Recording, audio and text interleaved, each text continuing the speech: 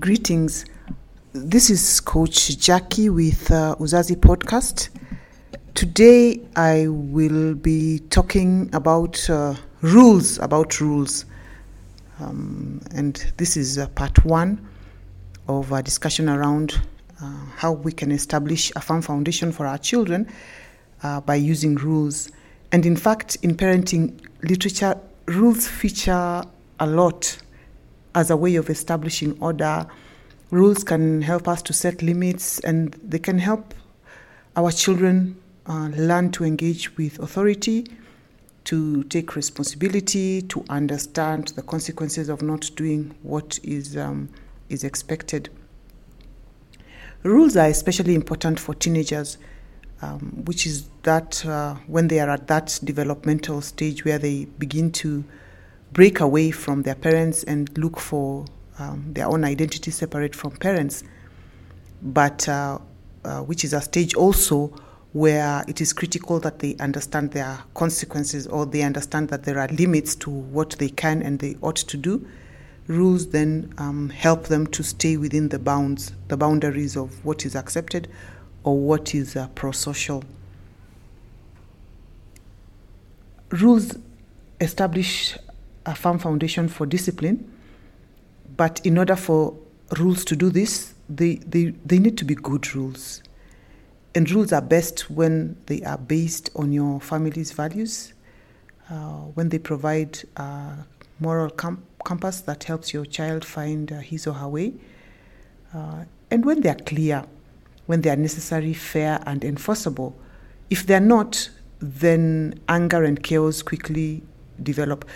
So not having clear expectations causes friction between you and your child, because then your child doesn't really know what you expect of them, and therefore they are unable to do it. This means that there needs to be some thinking around how rules are constructed. So I'm going to start off by, sort of trying to define what a rule is or what a rule isn't. So a rule is not a hope. I wish that you would do all your homework before going out. This just says what you would prefer, and that's it. A rule is also not an expectation.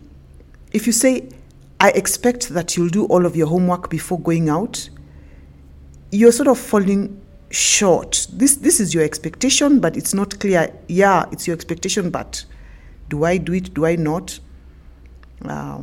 What happens if I don't meet your expectation? What are the consequences?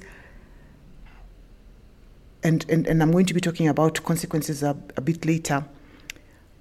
A rule is also not a demand. A demand may sound like a rule, but a demand sets you up for a power struggle with your teenager. If you say, you will do all your homework before going out, you're setting yourself up, as I said, for a power struggle.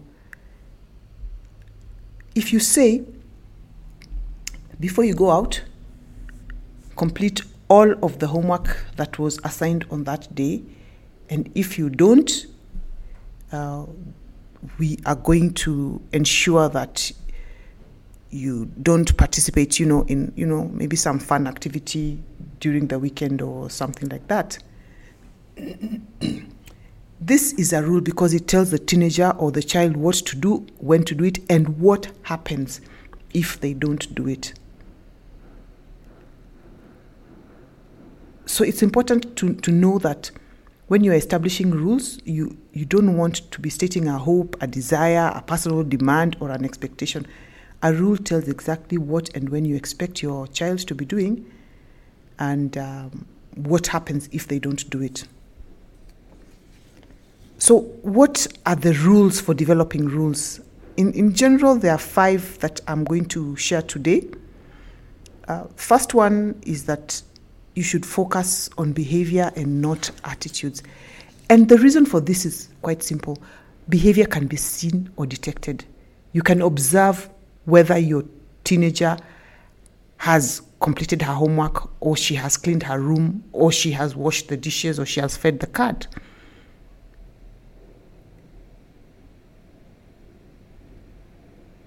This is evidence that she has complied by the rule. But you cannot see her attitude about complying with the rule. And that should not even be the issue. She may not like that she has to do something. She may not like the behavior that rule demands of her. But that is not your focus. Your focus should be on whether or not your teenager or your child has complied with the rule. And the rule was, make your bed before you go out, for example. And when the rule is complied with, when your child complies with the rule, be sure to praise her and encourage her, because this is also part of helping her to be willing to comply with the rules, or to observe the rules that you have set. So don't set rules such as improve your attitude towards your brother. What do you want your child to do about her brother? How will she know that she has done it? If you want her to stop hitting her brother, say that. Say, don't hit your brother. That rule focuses on a behavior that you want to see stopped, and it's clear to the teenager or to the other child what it is that you are expecting to see. The second rule about developing good rules is that you write it down. I mean, there's been quite a bit of research about what gets written getting done. But there's another reason why it's good for you to write down rules when you establish them for your children. In the first place, it ensures that there will be no arguments in future about exactly what the rules stated. There will be no issue of you forgetting, and your teenager conveniently getting away with the fact that you forgot that there was such a rule. But it also serves as a good reminder for your child about what is expected of them. And don't repeat it to them all the time.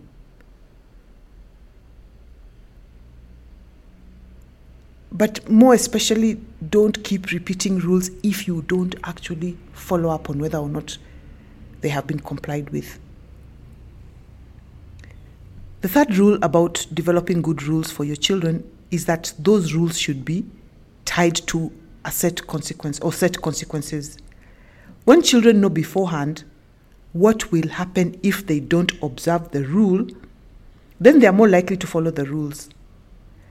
It's not a guarantee that they will follow the rule, because kids will gamble. They will try and test to see, or they will test to see whether they can get away with breaking the rule. And sometimes they gamble and get away with the rule. But it is even more critical that when they gamble, they meet the consequences and understand that these consequences are for real and that they will happen consistently. So don't apply the consequences selectively. If the consequence has been set that if you don't finish your homework, you don't have dessert, don't start making excuses and feeling sorry for your child when they start pleading and begging for forgiveness and things like that, because they will know that they have some wiggle room.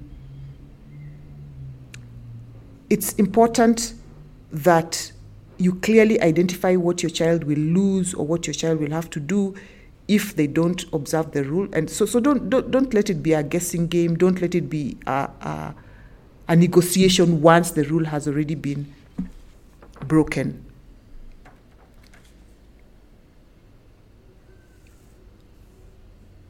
The fourth thing about developing good rules is to involve your child in devising the rules. I think that it's quite well known that when people contribute to building something or to doing something, they feel more ownership for it, and therefore they are more likely to take care of it or to abide by it if it's a rule.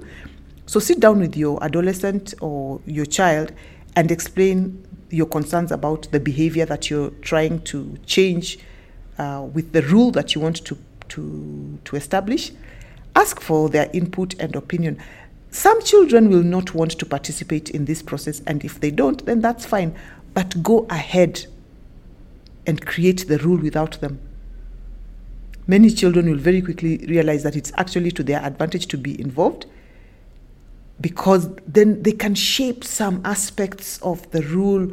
They can, at that point, they may be able to negotiate what the consequences will be. But once the rule has been set and the consequences have been agreed, that's it. The advantage to you as a parent is that you'll likely get much less resistance to the rule if the child has been involved in its development or its construction. The last rule that I would like to share about developing good rules for your children is that you should monitor compliance with the rule and be consistent about that monitoring. It is actually the key to success in establishing and gaining compliance with rules. If you enforce the rule one day and disregard it the next, your child will very quickly learn that the rule is of little value and could be safely ignored. So let's just look at this example. A teenager has been told that when they go out to the movies with their friends, they ought to come back at a certain time. So they have a set curfew. And they come home, half an hour late, and you just give them a dirty look and tell them, you ought to be back home by the curfew. The next 2 or 3 times they come home on time, and then the time after that they are late by 2 hours, and then you yell and threaten, but you don't actually do anything about it. And then the next time they stay out late again, and you sort of just give them a dirty look, but you don't say anything. They will know that this rule doesn't matter, and they will do whatever it is that they want. So a rule without consequences doesn't really help them to develop the discipline that you're hoping to instill in them by creating those rules.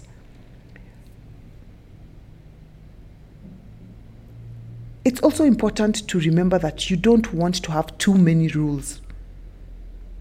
First of all, it will be very difficult for you to keep track of them, but then also it smacks of micromanagement, and this is not what you want because it invites rebellion, but it also doesn't give your children a chance to grow up and make choices about how they are going to behave, what they're going to do, and what the consequences are going to be.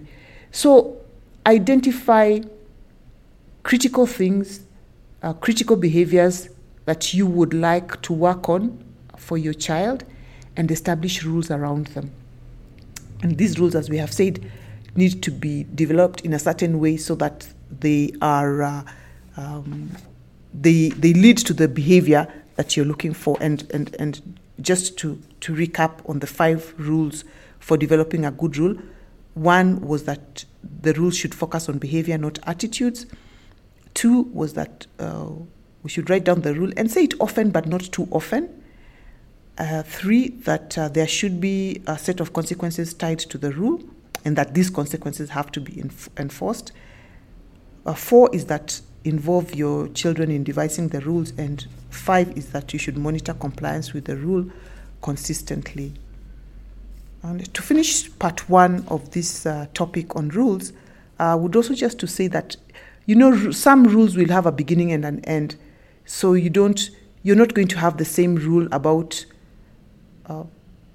crossing the road, for example, for your 5-year-old as for your 15-year-old. So monitor the rules and assess whether or not they are necessary. When certain behaviors have been learned, then you don't really need to have a rule about them. But some rules will always apply. Rules that involve how people live together, rules that involve schooling, for example. As long as your son or your daughter is still living at home, you will want to have rules about that, even if the content and the consequences might differ depending on the life stage that your child is at. So make sure that you review rules on a regular basis so that you don't maintain rules that are unnecessary. So I'd like to leave you today with a suggestion for a reflection. If you have rules, how are you monitoring them? If you don't have rules, what are the challenges that you face about creating rules? And perhaps what are the challenges that you face about monitoring rules and applying consequences in a consistent manner. Thank you.